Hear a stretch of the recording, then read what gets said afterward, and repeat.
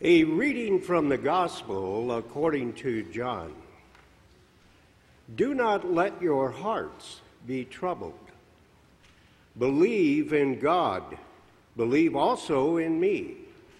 In my Father's house there are many dwelling places. If it were not so, would I have told you that I go to prepare a place for you? And if I go and prepare a place for you, I will come again and will take you to myself, so that where I am, there you may be also. And you know the way to the place where I am going. Thomas said to him, Lord, we do not know where you are going. How can we know the way? Jesus said to him, I am the way and the truth and the life. No one comes to the Father except through me. If you know me, you will know my Father also. From now on, you do know him and have seen him. Philip said to him, Lord, show us the Father, and we will be satisfied. Jesus said to him, Have I been with you all this time, Philip, and you still do not know me? Whoever has seen me has seen the Father. How can you say, Show us the Father? Do you not believe that I am in the Father, and the Father is in me? The words that I say to you, I do not speak on my own. But the Father who dwells in me does his works. Believe me that I am in the Father, and the Father is in me. But if you do not, then believe me because of the works themselves. This is the word of the Lord. The Way, an Americanized term for Camino de Santiago, the journey that can start in a few different places but ends up at Compostela, where at the cathedral they say are the remains of St. James. Now, many people love to go on this trip, and I actually am going in just a little while with a gaggle of gals here from this church. And it's something that I've really wanted to do for almost 10 years. And so on this walk, one day you may go 12 miles, maybe 13, 14, 15, 16. One day we go almost 18 miles. And I only know this because not only have I been told, but one of the people in our group was a great person who decided rather than walk yesterday, they would do some homework. So they did some homework and they looked at the trails and the paths for each day and where we're going and how we're getting there. And then she very graciously sent it out to the rest of our group. And one person in the group said, wow, this is great. I just did a really, really quick look at like the first part. And do you know the word in Portuguese for Uber?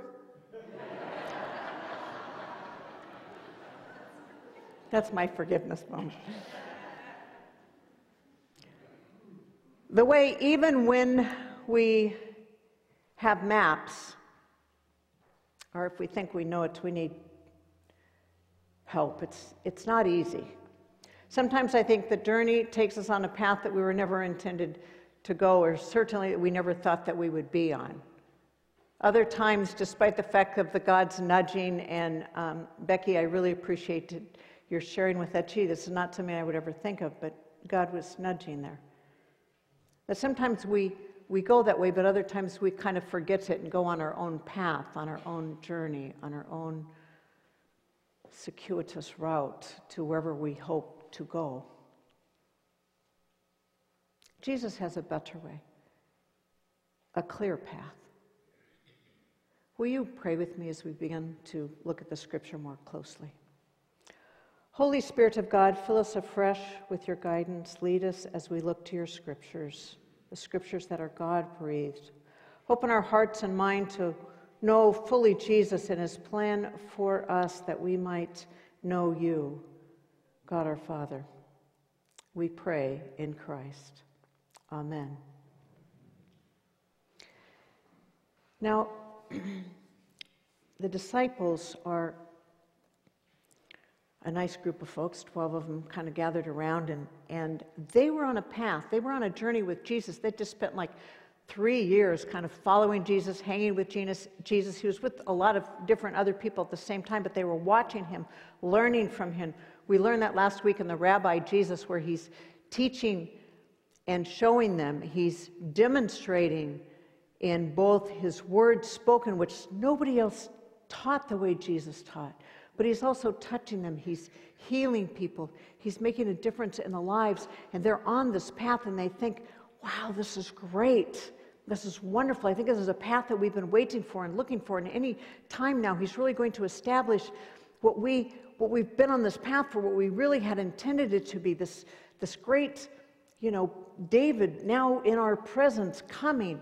And then in chapter 13, Jesus begins to say a few things that make them just a little, I'd call it anxious, troubled is the word used here.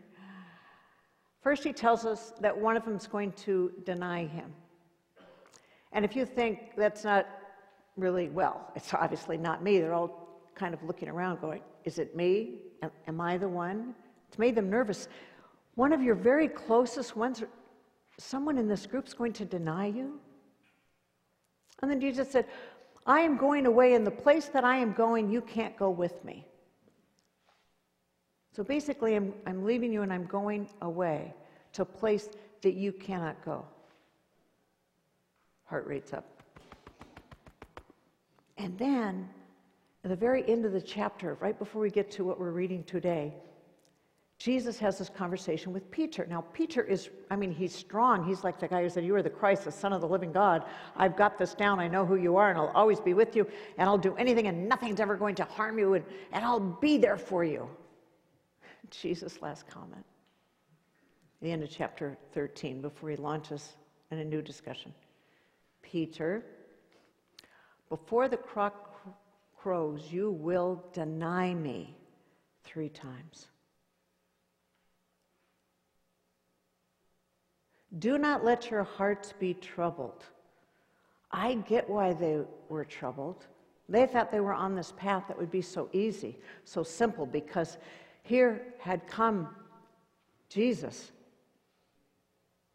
Do not let your hearts be troubled. Jesus said, don't stay in that anxious moment.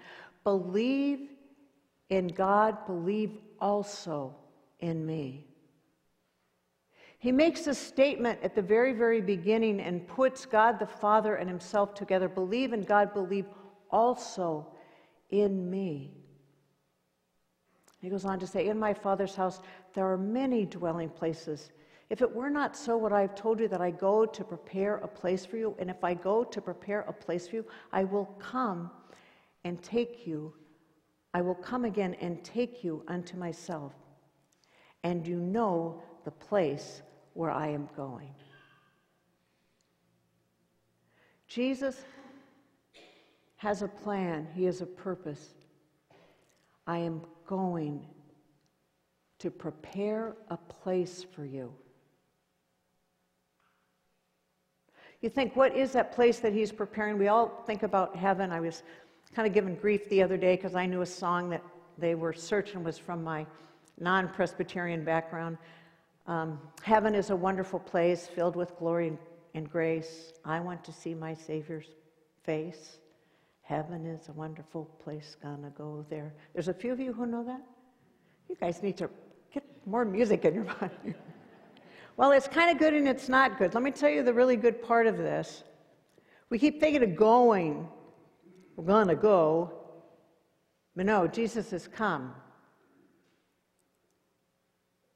Heaven is a wonderful place full of glory and grace. That is who Jesus is. And the way in which Jesus prepares a place for us is by going to the cross. And I thought, somehow, is there a way that we could move this cross right up here so that it was the absolute focal point of today? Not only in the way in which Jesus said, I go to prepare a place for you. I'm going to the cross so that the relationship that was broken The relationship that was destroyed when we decided on our own, we wanted our own path. Thank you very much. This fruit looks really good to me. Lord, I know you had a plan, but this is my plan. And Jesus is just preparing a place so we can be back in relationship with God the Father. God went throughout history calling people back. In his Son, God in the flesh, Jesus said, I'm going to prepare a place and I will come again so we can be together. And you know that way. Well, Thomas, whom we all know as Doubting Thomas, I'm wondering if I should be calling him Tommy, the way you called Philip, Phil, Nate, Nick. Yes, okay, there you go. Twice he's told me what I should be doing. I'm going with it. The him back there. Tommy. Tommy is the one who asks the question that we all want to ask. Tommy's the one who's always searching for the things that if we really could, we'd say, I really want to touch that hand of yours. I really want to put my hand in the side by your ribs where they cut you. I'm not going to believe until I can do that. Same guy. How can we know the way?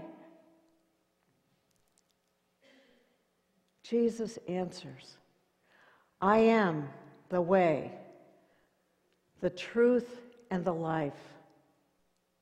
No one comes unto the Father except through me. If you know me, you know the Father. From now on, you do know him and have seen him. See, when Jesus goes to the cross, when he goes to prepare the way, he becomes the way. He comes for each and every one the way. That is the truth, that Jesus is that path, that Jesus is that way. He is the one that brings life and life abundant. We see glimpses of it now. Jesus calls us to himself. I am the way, I am the truth, I am the life. No one comes to the Father except by me. Boy, is that exclusive. Jesus said it. Why? Because it's the truth. Because in Christ's love for us, heaven is not just a place out there. Heaven is Christ dwelling in us. More and more. I am that way. And I'm bringing to you what the world cannot bring. We're back on that path. Last summer, we went to France. These folks behind me, and I had to tag along as the chaplain, and we went on the Seine River over to go see Normandy. Now, what you have to do is you take this little boat ship and you stop, and then you get on buses and you go 102, 105 miles a little bit south to Normandy, and you can go to the American cemetery there where these group of folks did a phenomenal job of singing. Well, somebody on this trip said, well, can't the ship just take us all the way there? Isn't this the right path? Aren't we on the boat that we're supposed to be in that's going to take us exactly where we're supposed to go? No, you have to get off the boat, get on the buses. I think oftentimes we think of our own paths and lives. Like this is the path that I'm on, and this is a good path, and it's really good for me. And somehow, all of a sudden, we're on a dead end. All of a sudden, that route that we thought we could take isn't working.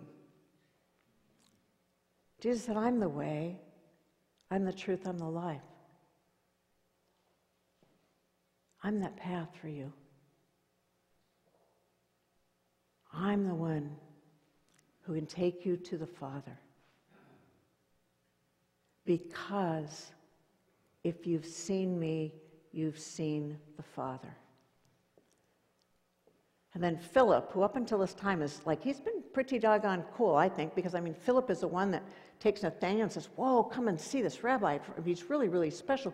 Philip is the one who has faith when there are 5,000 people to feed with 2 fishes and 5 loaves. He brings that little kid to Jesus. He really shines, except not so much here.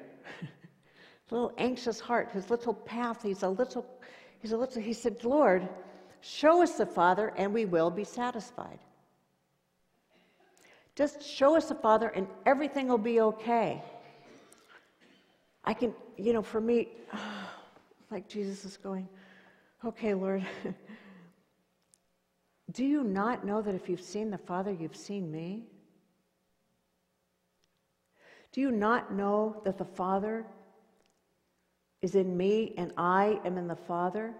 And that I've come to do the will of the Father. The works that I do are not my works, they're God's works. They're the Father's works. So if nothing else, look at what I have done and know that that is the Father working through me. I go to prepare a place for you so that heaven isn't just in the great by and by. Heaven is here. Christ living in us. Now, we're in this world waiting for Christ's return, right? I will come again and take you unto myself. Is that the visits after Jesus was resurrected, when the disciples saw him, when he ate food with them, when he actually made breakfast for them? Is it when he appeared inside, like coming through a door, but in the flesh? When all the hundreds of people saw him? Is that the visits of Jesus he's referring to? Is it the powering of the Holy Spirit in us, which is how we know that Jesus really is the way? Or is it Jesus coming again? We long for the glimpses that we see of heaven to remain. Am I right? We experience touches of heaven, the beauty that we're in a beautiful, beautiful area. We see the beautiful oceans, the mountains. We see babies born. We see wonderful, incredible things. We go on places that are fantastic, and life is good. And we say, oh, if this could only last. J.I. Packer says this.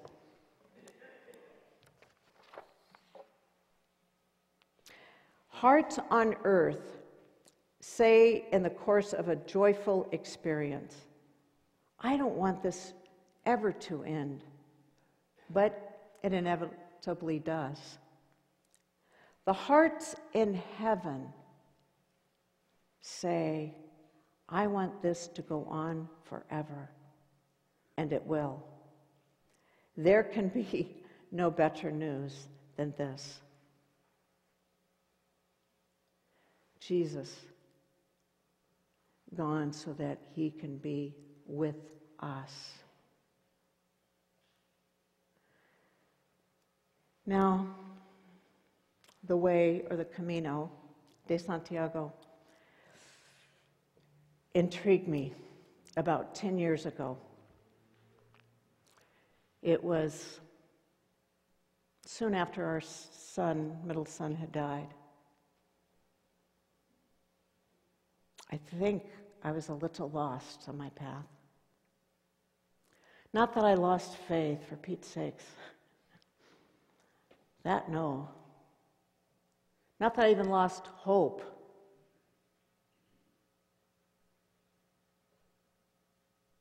But I looked at Camino de Santiago and I looked at the pilgrimage and why so many people go on that walk, and I thought, I think I want to do this walk.